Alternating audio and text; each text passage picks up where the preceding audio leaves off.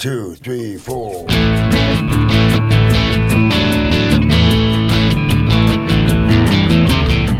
You're listening to Felony Inc. Podcast on the Startup Radio Network. The Felony Inc. Podcast explores ex-felons that have gone on to launch their own startups. We explore the ups, the downs, the behind-the-bar stories with these founders. Felony Inc. Podcast airs every Friday morning at 10 a.m. Pacific Time. Yeah, here we are for another spectacular edition of Felony Inc. Podcast. I'm your co-host, DJ Dick Hennessy. My other co-host, Mark Gailey Daly from Murder Inc. Murder Inc. We're broadcasting live from Dead Space in scenic downtown Portland, Oregon. And we have a very special guest tonight, or today, this morning, whatever this is. It's your night. It's my morning. It is my night still. It's Dan Bielenberg, the creator of Business in a Box, which is awesome. In my opinion, really, really inspirational and really, let me just say this. In a society that houses the largest inmate population on earth, anything that could be done to curb the recidivism rate is incredibly valuable. And Dan, I believe that you are on the front lines of curbing or attempting to curb that recidivism rate. Would that be correct? One of many, but yeah, very nice words. Thank you so much. No problem. Excellent words. Business in a box. That's excellent too. Speaking about the recidivism rate, Mr. Hennessy, do you know any stats on those that we can? I'm just curious because I keep saying recidivism. So what's the recidivism rate in Oregon? Do you know? Yeah, I don't know specifics in terms of state by state, but I know that it's probably high. I think it's somewhere around 75-80% of people that go to prison go back. That's crazy. Dan, I don't know if you've done research on this and you can correct us, but the state numbers are lower than that, but it's all about how you measure recidivism, and that's one of the issues is that there's a number of different ways of ranking that or rating that. But what Oregon looks at is in 3 to 5 years, have you committed a new crime? And about a third will, and about 2/3 will not. But it doesn't measure like the parole violations and the returning. Now we do the alternative incarceration plan, so people are let out early. And so it doesn't measure the guys that are failing in that. So wouldn't measure like a drug overdose. A guy gets out and 6 weeks later overdoses on heroin. It's not going to measure that. So, yeah, the numbers are a little bit skewed. But anything we can do to keep a guy from returning to prison is a benefit to the taxpayers. It's a benefit to society. It's a benefit to the guy. And so we put that in the win column. Absolutely. And I guess it depends on what your definition of what is in terms of recidivism, right? Exactly, yeah. Right. So my goal is the guys go home one time. It's really pretty simple. I like that. That's the right goal. Welcome home. Yeah. So, Dan... one trip home. One trip home, for sure. That is the goal. For people that are just joining us that may not be familiar with what you're doing, may not have heard the last podcast, will you give us a brief kind of intro on your background and what you do for a living, how you're connected with the Corrections Institute? Yeah, absolutely. I came to prison about 18 and a half years ago, actually toured a couple correctional facilities late 2001. That was like a big economic downturn. So prior to that, I made a living building homes, building cabinets, doing design work, just lots of different things. And then with the downturn after 9/11, started seriously looking for a state job. Prison was not on the radar at all, but I had a guy like, you need to go to prison. And I'm like, I don't really think I want to be on either side of that. And so I took a tour of a couple of the facilities in Salem. And I said, you know what, I think I can do that. And so when I entered corrections in September of 2002, my goal was to do 20 years as a correctional officer and stay out of politics and stay out of, advancing and stay out of manager roles and just retire, happy 20 years later. And I saw, instantly, potential for my skill set away from security. So I do have a background in security. I was a CO over at Mill Creek for 3 years, and then I moved into an area of programs. And we used to call it inmate work programs. Now we're calling it institution work programs. January 1 of this year, the state changed its constitution. We're not going to use the word inmate any longer. We're using adults in custody or adult in custody. And is that better? I think words matter. It doesn't. So we're not labeling people as inmates; they're adults in custody. Okay, I see that. Yeah. Okay.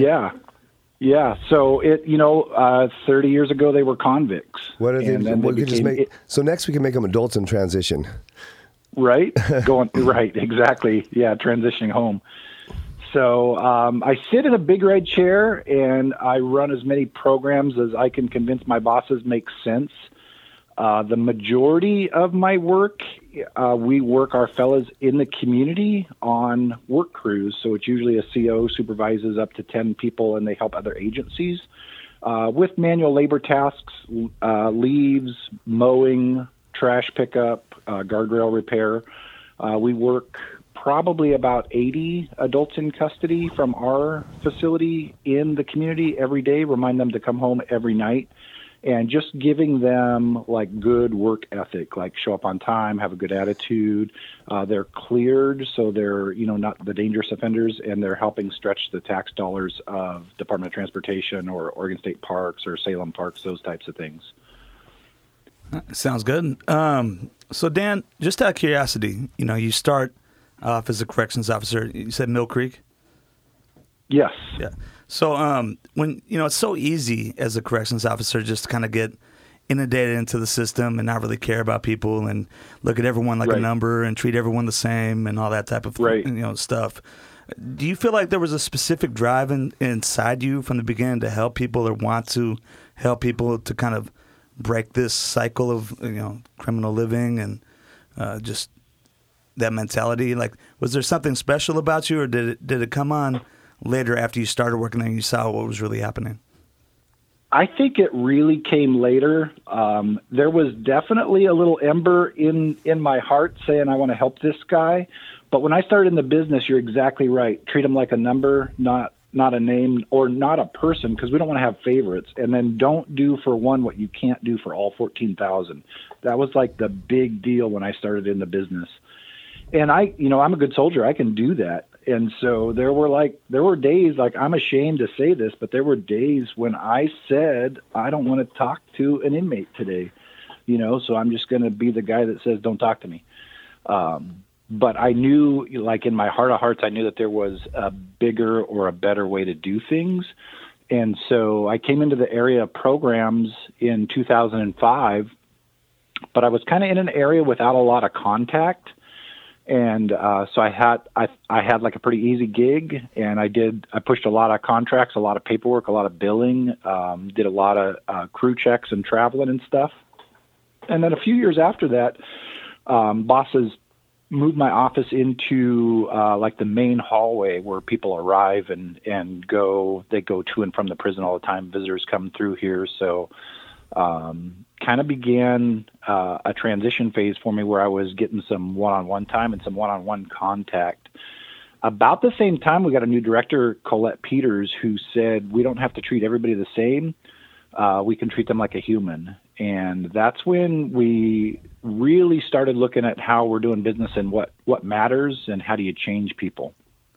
So would you say that mentality of just treating everyone like a number and just very impersonal is a negative thing, or do you think that's like, as far as... I think that's the worst thing you could do to a person. Yeah, that's what I mean. Dehumanizing. I agree completely. So I'm just wondering, was there like a moment of clarity that you had where you were like, wait a minute, some of these people are actually have a lot of potential. Some of these people may be, able to do something super productive with their lives. Let me nurture that, and let me try to help that. Yeah, I started just studying like our mission statement for the Oregon Department of Corrections and how can we make, a person better? How can we show them a different way of doing things or a different way of looking at things? So, and that's about the same time I started having more and more contact.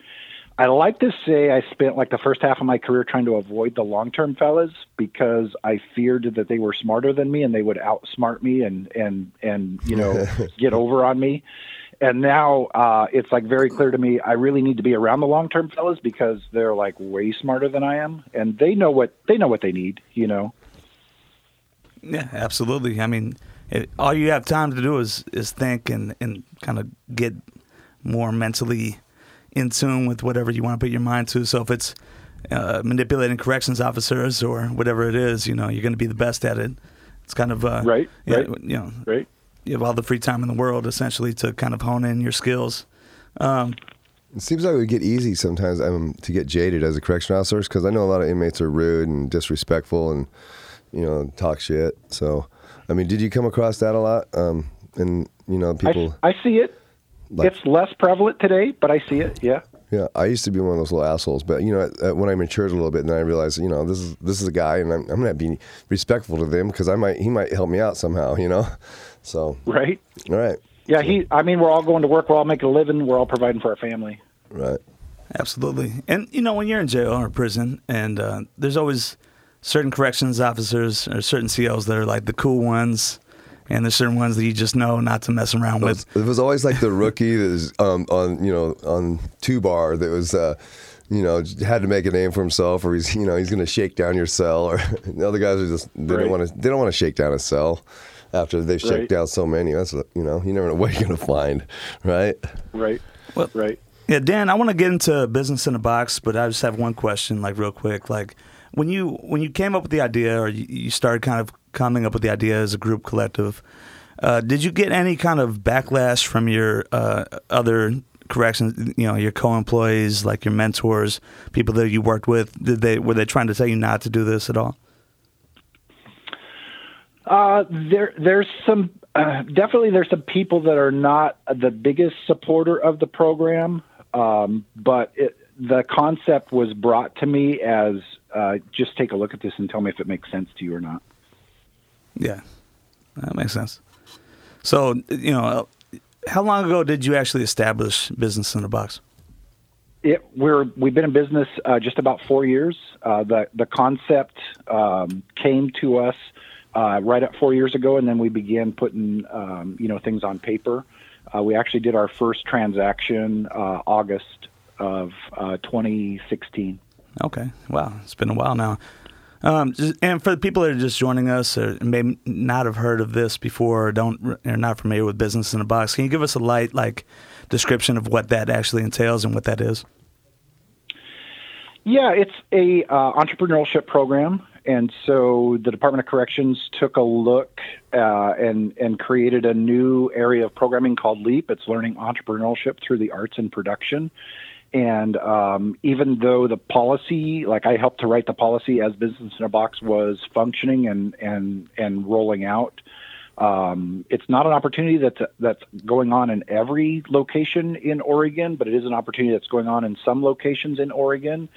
And it's just a chance to tap that creative spirit. I don't think you have to wander around a prison very long before you see talent, especially in the art or in the jewelry making. And so, for a long time, guys did anniversary cards or birthday cards or Mother's Day cards or Father's Day cards, and they trade, a small bag of coffee or a big bag of coffee for a little bit of artwork. And that's kind of called the black market. And so that was going on every day in every prison, probably in the world. And so Business in a Box is a way to tap that creative spirit and that creative nature and legitimize the trading and sale of goods. So there's, some policies. Staff can't do business relations with adults in custody. Adults in custody can't do business relations with other adults in custody. But we had to go in and find, the workarounds and be able to write policy for except in these cases. And so Business in a Box is an opportunity for the very well-behaved to order raw goods, make a product, and sell it to their peers, other adults in custody, sell it to staff, sell it to visitors, sell it to the public, sell it to contractors, sell it to people who come in contact with them through, normal channels. It's not like their prison job at Santiam Correctional Institution. It's what they do with their idle time. So that's at Santiam. Yeah, Santiam Correctional Institution, Salem, Oregon. That's where I paroled from. They didn't have it there. But what year? 2011. Okay, cool.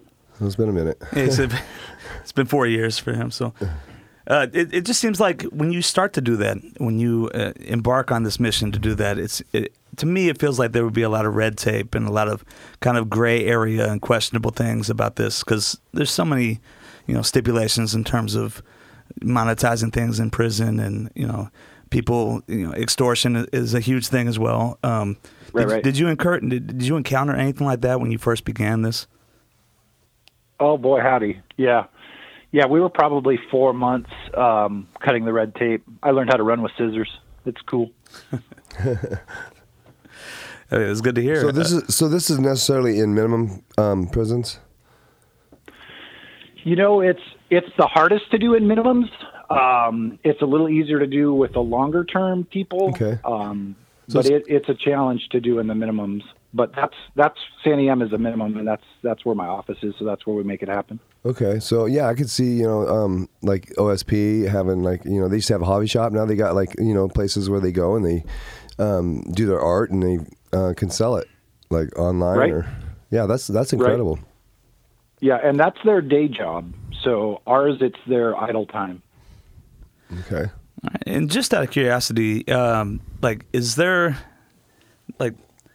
basically, people are doing artwork, they're doing all these things.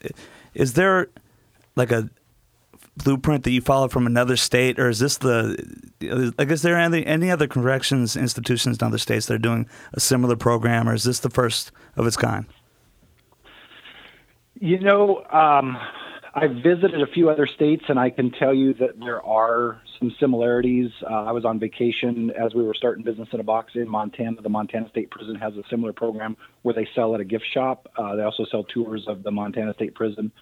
So they do a lot of horsehair, a lot of native art, native jewelry, that type of stuff. And so it is a little similar to that.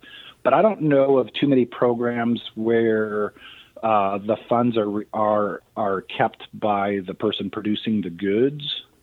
We don't take much from our businesses. We do charge them a bench fee, similar to rent. Our rent runs either $5, $10, or $20 per month, depends on what the business sales are for the month. And so we're pretty low overhead, and we return most of the money to the business owner. That makes sense. My main curiosity was if there was any way to kind of take this and expand it to other states, or if there's bureaucratic type things that impede that progress, or if you're even interested in expanding out of Oregon. That's a lot of work, but I would love to. I'll share my story with anybody that'll listen for sure. But yeah, it's a lot of work because there's a lot, like you said, there's a lot of rules to prevent the extortion and to keep those boundary lines clear. But it's completely worth it. I mean, it sounds. I mean, for me, if I was a CO and I was working with inmates, really you start to kind of take a liking to some of them. You see certain kind of positive aspects in some. You want to see them get out of there and do good with their lives, in my opinion, from a human aspect. And I feel like that kind of is what motivated you and inspired you to even begin on this journey. I mean, let's be honest with you. You didn't have to do this. You could have easily just went to work every day. It would have made no difference at all. You could have went home. Right. In fact, I said those words, I don't have to do this, yeah. But it just made too much sense to not do it. Yeah, exactly. So, and that goes back to my original question is people had to, I feel like other COs might have made fun of you or whatever, because really you're working a lot more for nothing, just for something you believe in, something you think is a positive thing. And right. the majority of people don't see things that way, Right. But now we have a guy doing leather, and he has a reason to go talk to a CO and say, dude, your cuff case could have your name on it, or your cuff case could have your initials on it, or your cuff case could look a little newer, a little nicer, and what if I made a cuff case for you? Yeah. You're talking about Adam with the leather work?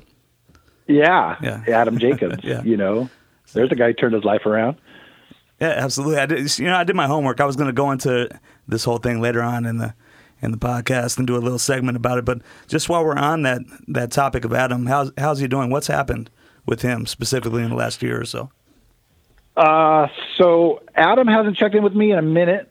I know he got out. I know he's doing great. I know he's working. I believe he's doing concrete work. I know he had a full ride scholarship to the University of Oregon. I'm not sure if he took them up on going to school.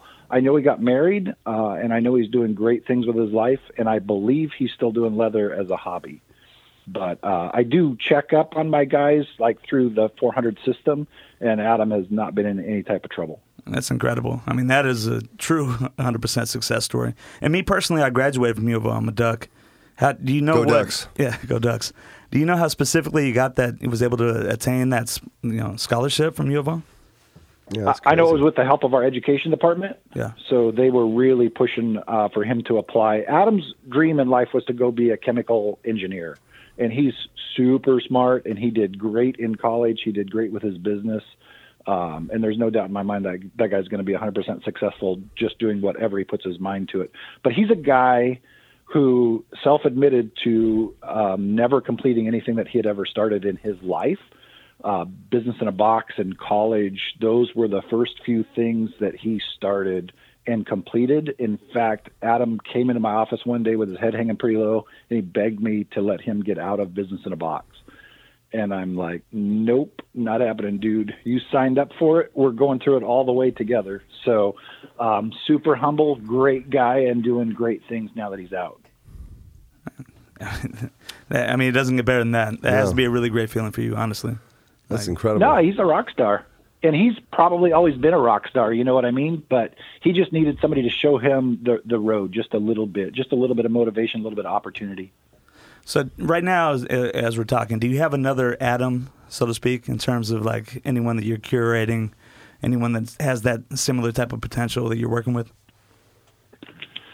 You know, they're all special, and they all have that potential, and they're all doing really good. The program went through a security audit in 2019, and it was a challenge. It was a big challenge, and it really, like they told us they were going to close the program for a couple of days for an audit, and it ended up being weeks, and then pretty soon weeks were looking to turn into months. And so we were able to survive that and make a few changes to the different classifications of tools and how the inventory works and the check-in and check-out procedure, and we're back up to running full speed.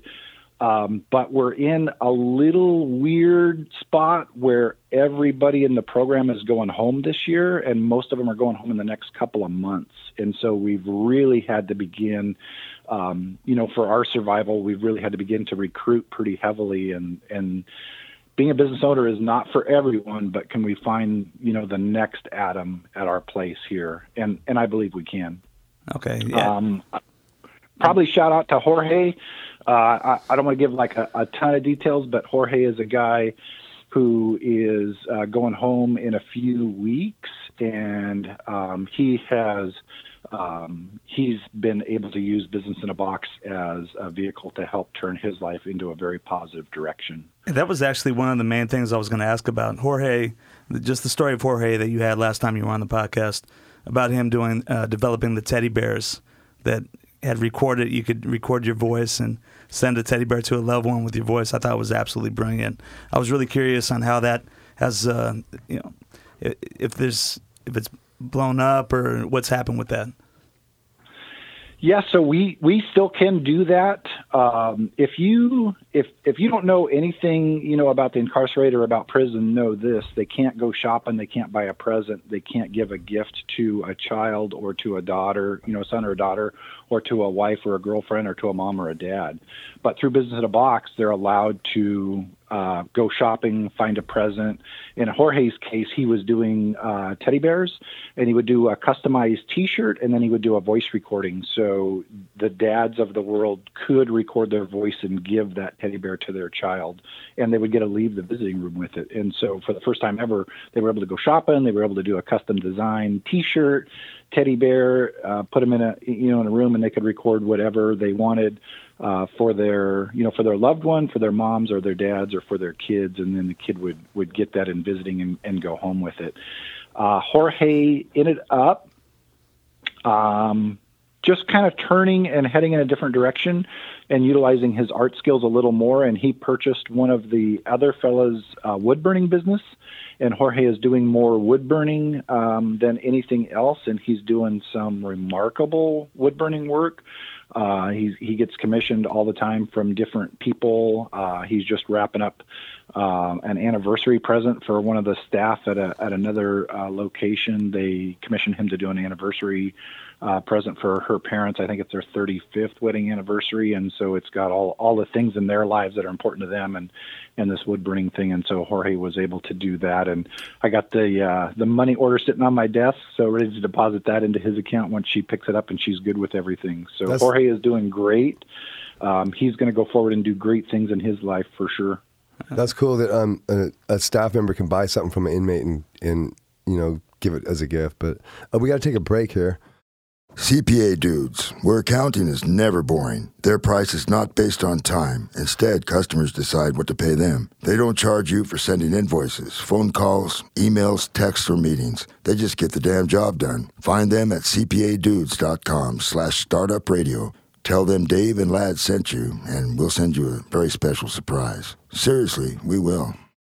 Today's episode of the Felony Inc. podcast is brought to you by Publicize, a deconstructed PR subscription service which generates effective visibility for your business. Publicize handles all communications with the media and any content required to do this, such as press releases, editorial pitches, etc. And they offer a wide range of PR products and abilities out of which you can construct the PR package right for the future of your business. Oh, that was so nice hearing Lad's voice. Lad, shout out to you, my good friend, and Dave Dahl, Dave's Killer Bread. Thank you guys for starting this awesome podcast. It's the fastest hour in podcast. Yeah. So let's get back to our guest. Dick, you got some good questions. Yeah. Dan, are you still with us? Yeah, I'm here. Dan, the man. So, that was a really inspirational story about Jorge. But it seems like if I was in jail, if I was in prison, and I saw this program, I would be highly motivated to be a part of it. Do you have like a long waiting list for this, or is it you have to kind of motivate people to be a part of it, or how's that situation looking like a year into it? Yeah, what qualifies an inmate to be able to got obviously good behavior, but they cherry pick the most talented inmates, I'm assuming. Well, one they got to have talent. Right? Yeah, of course. What if there's like a troublemaker that's very, very talented? Like I was a troublemaker, but I got some talent. Yeah? So, yeah. Too bad for me. I have to do like 6 months good behavior. Yeah, we go for a year. A year of good behavior. Oh, jeez, I couldn't do that. Come on, man. I'll give you a reason. A year? Yeah, we go for a year of good behavior. We can start guys in, before that comes. Just depends on how much time they have left. But honestly, they're going to spend a few weeks to a few months writing a business plan, and then they're going to start coming to classes, and they're going to develop and cultivate and present that business plan and make some adjustments. And then the big day for them is I jump on my computer, I log into the Secretary of State's website, and I register their business with the state of Oregon. I was just going to ask that. Then I print their paperwork, and they are a business owner. So in Oregon, you can do sole proprietorship. You don't have to register your business, but I want these guys to hold that piece of paper and feel that sense of accomplishment. We have some scholarship money if they're truly indigent and they don't have the $50 or they don't have some support. That's not going to be a barrier. We'll get them past that. But then they're going to have to order the goods and begin producing and stuff. So it's kind of a process. But we definitely look at behavior. We look at behavior, and I don't just want the guys to behave when they're in the room or when I'm at work for those 40 hours during the week. I want them to be well behaved on the yard and in the housing unit and all the time. And so that's, we look at how they're behaving, and that's a conversation that we have, and you have an opportunity to make a choice. You can be in business in a box, or you can run with your homies, and I just need you to pick one. Or you can be in a box. Right, and that's a pretty simple conversation. And if I need to, like if I don't see the improvements and the changes, and you're still running with the gangs and you're still doing things that you shouldn't be doing, I'm going to remove you until you can pull your head out and be good for a year is really what I'm looking for, because that I want to be the motivator to have you make solid choices to keep you from coming back to prison once you go home. Again, and that's important. And that's important in society, running a business. You got to be able to act right, I guess, for lack of a better word. Yeah. I know you can. Yeah. Yeah, otherwise you don't want to invest all this time into people, if they're just going to throw it all away inevitably. But jeopardizes the whole program for everybody is what it does. Of course. And my question is, I remember I listened to the last podcast twice just to study up on this, and I'm really actually intrigued by this a lot. But just out of curiosity, in the last one you said that it's essentially like a one strike you're out type of thing, right? If I remember correctly. Did I say that? I think you said if you do anything to mess up, like we just take you out of the program. Did I misinterpret that, or? I could have said those words. I might be just a little nicer now. That podcast was a couple years ago. Yeah, it was a year and a half or so ago. So yeah, and that was leading to my next question: is have the rules or anything, the basic structure evolved over the last year, or has it stayed pretty much the same? We review those regularly, and when we started the program, there were some interest in like some service-oriented businesses, and I took a pretty hard no to that line. I just didn't want, to go down the road just fearful in my own heart about building a solid program that had that was very strong and could stand on its own 2 feet. I just didn't want to have the the opportunity for someone to abuse a service-oriented type industry.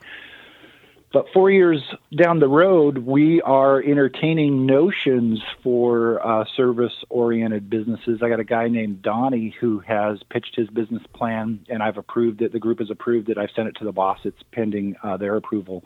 Donnie was the 3-star athlete, graduated high school in the Portland area, went off to med school, San Diego State University, I want to say. And his junior year, he forgot to sign a piece of paper to renew his scholarship in the spring. In the fall, he received a bill from the college for nearly $100,000, and he couldn't believe that he had made that mistake, and he just spiraled downward and picked up about 120-month sentence. And he is working for me. He has an interest in business in a box. If I didn't say he was in med school or pre-med, that's what he was doing. And so instead of being a doctor, Donnie found he went down a bad road, lots of anger issues, did some seg time. But now Donnie's found fitness, and he is a certified fitness instructor. And so the business that he's pitching to us is to be kind of a fitness coach, if you will, where he can help with diet and nutrition and workouts and body fat composition. And, he's just a big CrossFit fan. That sounds cool. And what about, I have an idea. What about a tattoo shop? Is that something you guys could do in there? I know there's a lot of tattoo I artists want to in do a tattoo shop in a bad way. I actually had one of the bosses ask me, we were in a statewide meeting, he asked who wanted a tat shop, and I think my hand was the first to go up. And so one of my dreams is to do a tat shop.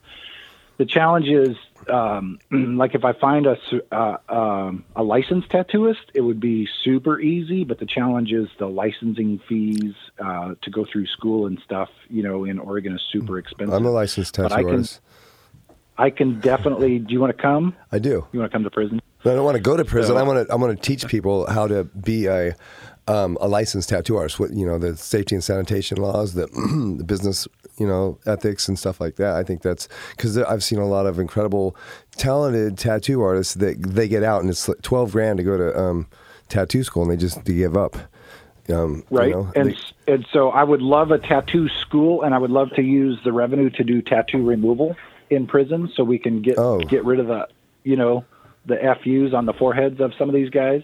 Right. And then get some licensed tattoos. So Business in a Box has designed tattoos, part of the artwork, part of the stuff that we do for Business in a Box. And I'm definitely looking for, an instructor and a licensed tattoo artist so that we can write a tattoo program. I think that would be super well received as we, change how we're doing the business of corrections. And I think that, that our facility would welcome that with open arms. That would be super cool. Would that be Sanny M facility? Mm-hmm. Oh yeah. Okay. That's awesome. Yeah. Yeah, well, I mean, they do barber instructing there. I mean, they used to back in the vocational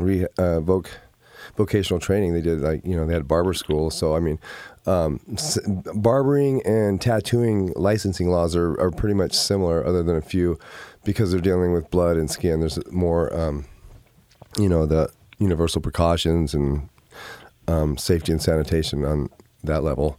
But yeah, that would be so cool. I think the best tattooists come out of prison. I think the best barbers come out of prison. I think it's, I think we have the mindset and the culture to do those jobs really well, and I think it's an area that we definitely need to explore. Yeah, that's cool. I like that. Absolutely. So, Dan, just out of curiosity, let's say that hypothetically I'm a adult in custody. Is that the term? An adult in proper custody. nomenclature? Yeah. Let's say I'm Yeah. an adult in custody and I'm listening to this and I'm inspired to try to get into this program and enter Business in a Box. Is there any kind of parameters? Is there any kind of stipulations that you look for? Like, can lifers join, or is it just specifically people that have a release date within a certain amount of years? What do you look for essentially in now you're about to have to redo the whole class from what it sounds like. So right now, what specifically, if I wanted to be in it, what would I have to? How could I do that? So I get kites every week from all over the state. You've got to be minimum custody. You got to be well behaved. And if your counselor is on board with you coming to San Am Correctional Institution to do Business in a Box, I'm on board with bringing you here. I don't normally get involved in moving people from one facility to another, but Business in a Box is an example of when I do get involved in that. And I would love to have you here, and I would love to have you in our program. Yeah, that would be a big issue, having to move inmates, because everybody wants to go do that. So how many kites do you get a week you have to go through? A lot. Like 200 or 300? I don't know. I know I would fill out a kite for sure. If they had that program when I was in there, I'd be all about it. Yeah, it's not, I don't get like hundreds of kites every week, but I do get kites each and every day. And most of them are legit, meaningful. They're not just blowing smoke. And I try to be a great staff and answer all my kites in a super timely manner. I got one on my desk. How many people are in your program? What's the maximum capacity of inmates that are in, that you could house or train at one time in building Business in a Box? We like the number to be around 10 to 12. If it gets bigger than that, we outgrow the room and it gets like super just busy, loud, and space. So it's all about space and supervision. Now, do you have any kind of promotional materials, or is this just all word of mouth that people hear about you and contact you? So we do promote it in A&O. So everyone coming into San Am Correctional Institution is required to go to admission and orientation. And I go every Monday and I pitch the program. And then as it goes, it is word of mouth at the other facilities. I am lucky enough I get to travel usually in the wintertime doing a fire extinguisher service. And so while I'm at the other facilities, I'm always asked about Business in a Box or some of the other programs that we're working on also. So the reputation precedes itself, essentially. Right. So just real rapid fire, just from listening to the last podcast a couple of times, out of curiosity, I was just wondering if we could get a couple of updates on some of the people you were talking about and what they're doing now. If they're successful, if it worked, if it didn't, and why not, if that's okay with you. Do it. So real quick, you had a voiceover artist named Justin who sounded like he was very concerned because he got his first voiceover work and it was of the homosexual nature, and he had an issue with that specifically. But that's how you kind of break into the industry, correct? I was kind of wondering what had happened with that since then. Justin is out and doing very well. He is working for a roofers union in Portland, and he says it's not very hard to look good working in the roofers union. I don't know if Justin pursued his voiceover passion or not. I need to ask him that. I can find out and let you know and follow that up. But Justin is a cool dude. He is definitely a fan of Business in a Box. Well, I'm sure he is. But I remember you said it was a challenge trying to figure out a way to do like very quality recording of voiceover work in prison. I'm not sure if you actually figured that out or if that's still kind of going on as a situation that's difficult. So it is a challenge to find a quiet place where we're not, inundated with announcements and just noise and traffic and stuff. We still do some voiceover work, and we do that usually in my office. So you have a microphone and a computer set up to do voiceover work in the office? Yep. And Justin is still doing voiceover work. I get that's pretty good money doing that. There's great money doing that. Yeah. I think we interviewed somebody on here once that did that as part of the other thing he was doing. He was talking about doing these books, audio books. How about Todd Brown? That's who. Yeah. Okay. Oh wow. Yep. Yeah, he's doing audiobooks, and he did talk about there was, homosexual books were a lot of them, and that was big money, So that's what. Todd Brown lives in the house that Gay Romance and Zombies built. Yes, that's it. I remember it now. It all came back to me. Yes, the zombies. Yes, that guy was awesome. So one of the neat things about Business in a Box that was kind of an unforecasted benefit is the connections that we're able to make across the state and the United States with these people that have a heart for the incarcerated, or they were formerly incarcerated and they want to help, and they're our guests. So Todd Brown comes in 2 or 3 times a year as a guest speaker and talks like the real talk, because Todd did like 13 years over at EO, and Todd had his first book published while he was incarcerated. So I get to meet these really cool people and put them on our fan club. Me and Dick would like to come speak. We would love to have you as a guest. Justin's texting me right now, 11 books under contract, Wow. 3 studios. Right on. 11 books. 11 books. That's awesome. That's right? Actually inspiring, and it's encouraging. Right? That's got to be talent, whether you got to, cross the genre of, your orientation or not. That's acting, being an actor or actress or whatever. That's a challenging job, and that's good for being able to take on another role and own it and make it believable. So yeah, Right. Yeah, one other person that you mentioned was William, who was doing airbrush work at the time. Do you have an update on him at all? Chili, he did a motorcycle fairing on a Harley for a sergeant here, was one of his best pieces. And he left Business in a Box to go to Columbia River and do AIP. And then his go-home plan was Prineville, and be able to help out his dad and do some more airbrushing on vehicles out of the Prineville area. I have looked up Chili in the last month, and he's doing good, but I'm not sure what he's doing for work and for money. I know some people in the Portland area crossed paths with him, and they confirmed to me that he was doing well. That was probably around 90 days ago or so, I want to say. Okay. So, That's Chili's doing it the right way. That's very impressive, man, that you're still able to keep tabs on these people. Do you ever go out of your way and, grab a cup of coffee with one of these people, any of you, the prodigies from Business in a Box, or do you just keep in touch, over the phone maybe, or email? So they text my work phone a lot, and then we love to celebrate their successes. One of the neater things that I get to do is to be able to bring them back as a guest after they're out and doing it successful, and they can come back and be that positive role model that can talk at a little different level to the people that are still here. And it's got to be a great feeling. Right? Yeah, just out of curiosity, do you have any new people that you're working with that you'd like to, any accolades, any prodigies in the program that you'd like to shout out right now and say what specifically they're working on? I got a guy named Tim. He is native and doing some native beading, and he is 68, and he's going to be going home later on this year, and he's doing some fantastic stuff. He'll be going down to Southern Oregon, and he'll continue his beading at some of the local shows down there. He's done a ton of time. He's been in prison most of his life, and he's one of the biggest supporters, to Business in a Box, and just really appreciates the opportunity that's afforded to him. Probably like to shout out to Bob. Bob's one of my clerks, and he keeps me organized and keeps all my paperwork straight. And his business is called Captive Creations, so he does custom jewelry and jewelry design, and so he does necklaces and bracelets and rings and earrings and all kinds of stuff. Bob is on his 29th year, and he on this sentence, he's a 3-time loser, but he's going to go home and do things the right way this time, and he'll be out in 10 months.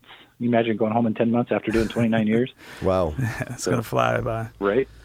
Right. Culture shock. Yeah. So I remember you were talking about earlier, last interview, Adam that was doing leather work. There was a woman in Tennessee who had contracted him to do leather work, and it kind of went back and forth. It seemed like it wasn't going to reach fruition, but then it inevitably did, and it was an inspiring story. It sounded incredible, honestly, like against all odds type thing. Right. Let's say we're a regular person listening to this podcast or a potential investor. Is there a way to contact these people? Is there a way to purchase their, like Bob's beaded necklaces or beadwork at all? Like, is there a way to connect with the community that we should know about? Yeah, so I can give you my my work phone number and my email address, and we're happy to put that up on your on your website and blast that out. They can contact me directly through email or telephone is fine. And that would be great. What's the email right now, just out of curiosity? My email address, it's the world's longest email address, but it's Daniel, Daniel, .Bielenberg, BIELENBERG, @doc.state.or.us. All right, great. And so I think there's like, let's say just a citizen wanted to go, hey, is there like a little web portal or something where they can see all the different inmate stuff? So we've chosen to stay off the internet for a number of tactical reasons. It opens up and it creates problems for us, and so we just do local sales. But we're available by phone, we're available by web camera, and we're available by email. Okay. There's about a 105-year-old federal law that prohibits the sale of an inmate-made goods across the state line. And so that's the number one reason that we've chosen to do institution-based sales and to stay off the internet. Okay. That makes sense. 105-year-old. Again, with the red tape. I know, right? It's like, wow. Right. Yeah, before the internet. So I heard back in OSP, when you paroled, you used to get a horse, a gold coin, and a pistol. I think that's still on the books, isn't it? I think it was a horse saddle, and that's actually where LEAP came from. Is one of the corporals over at OSP was doing some study of the history, and he learned that we used to teach some pretty cool talents and skills to have guys stay out of prison, and then he resurrected some of that, and that's where that came from. Oh, cool. That's awesome. A little history in for it, too. So, yeah, there it is. Tradition, history, saddles. That's awesome. They used to make saddles, I guess, leather tooling. Leather tooling's always been a part of prison, I believe. As long as I've been in prison over the years, I've always seen people in the hobby shop doing some incredible leather work. Yeah. So Adam's business, a guy I nicknamed East Coast Eric. Eric picked up Red Road Leather, and Eric does some leather goods. He does them slowly, one at a kind, but he does super high quality work. So Eric does belts, wallets, that type of stuff. He's supposed to be doing a notebook for me to be able to take to my meetings and stuff. So I hope he gets that done soon. So hurry up, Eric. Eric's doing great work for us. I'm glad to hear it. So just out of curiosity, you've been doing this a long time. You've been involved in the corrections for a couple decades now, if I'm not mistaken. What would you like to see business in a box in, like, let's say 5-10 years from now? Do you have any kind of vision for the future, or just more kind of keeping along on the path? Or is there anything we should know about? I would love more guest speakers to come in, and I would love the program to be connected with college so that people can actually get a degree in business through Business in a Box. That's cool. Yeah, that would be awesome. A business degree? Would that be like a community college or like a associate arts? Yeah, or? probably a local community college. So in the 4 years we've been doing business, we're just crossing the $44,000 gross sales mark. That's pretty good. Yeah. And if you know anything about money in prison, $44,000 to the incarcerated would be like about $500,000. Oh, I do know all about the money value of prison. Especially, I owed so many fines. I didn't really get to go to canteen, so I hustled a lot. I hustled a lot of cars, like you said. But yeah, Right. So when I first paroled from San Diego, my mom took me to Sherry's, and I wouldn't order because like what I want, the stuff was all $12 and stuff, and she said just order it, and I'm just like, ugh. So I didn't want to spend my mom's $12 because I could bum a soup for 50 cents or whatever, or envelope or whatever, and I was my value of living was $30 a month or $100 a month, and that was a good month of hustling. But our guys have the opportunity to make $1,000 a month. And that's awesome because they can probably value that so much because they're in that spot and they do have that, different value of money. Right. And then I get to encourage them to invest in their future, pay their restitution, have savings. I know Robin left Business in a Box. He had enough money to go buy an iPhone, the newest iPhone, and an Apple computer. He had just made enough money over doing jewelry here that he was able to go do that. So that's where it's really at for me. All right. That sounds good. Well, Dan, I want to, first of all, thank you so much for joining us again, giving us a recap on Business in a Box. In me and Mark's opinion, obviously a tremendous resource. It's something you absolutely do not have to do at all. And I feel like you're just doing it out of the goodness of your heart and just, going above what they tell you to do and seeing the good, the genuine good in people. And it's inspiring. Yeah, it is incredibly inspiring, and we're all for it. I'm kind of walking on clouds now. I'm just like, yeah, good for you. Well, thank you. Thank you for the kind words. But I got to tell you, the guys that I'm helping, they deserve it. That's awesome, yes. Like I'm not helping anybody that doesn't deserve it. So they absolutely deserve a little hand up and put some money in their pockets and head home. Tell all the guys in the program that me and Dick said hi, and we want to encourage them to just keep going forward, and we appreciate it. I'll do it. Okay. I'll do it. Yeah, thanks, guys, for having me. Yeah, thank you very much. All right. And that wraps up another Fastest Hour in Podcast. Yeah, you can catch us every Friday, 10 a.m., StartupRadioNetwork.com, Felony Inc. podcast. And our number one goal is to curb or stop the recidivism rate and make society a better place for everyone. If you're not up out of bed by 10 o'clock, then there's no reason to even get up then. Just get up and listen. Support for today's episode comes from our friends at Ruby Receptionists. At Ruby, they've mastered the art of turning rings into relationships. Their team of remote receptionists answer all your calls live as if they're right there in your office. And with Ruby's mobile app, you can easily control how they screen, transfer, and take your messages. Together, you and Ruby transform your phone into the sales engine it was meant to be. Visit callruby.com/startupradio to sign up, or better yet, call them at 833-861-8100 and use promo code StartupRuby. Tell them Felony Inc. sent you and get $150 credit. You're listening to the Startup Radio Network. Listen, learn, launch. 10% of our gross revenue goes directly to women entrepreneurs in developing countries around the world through Kiva's microfinance program.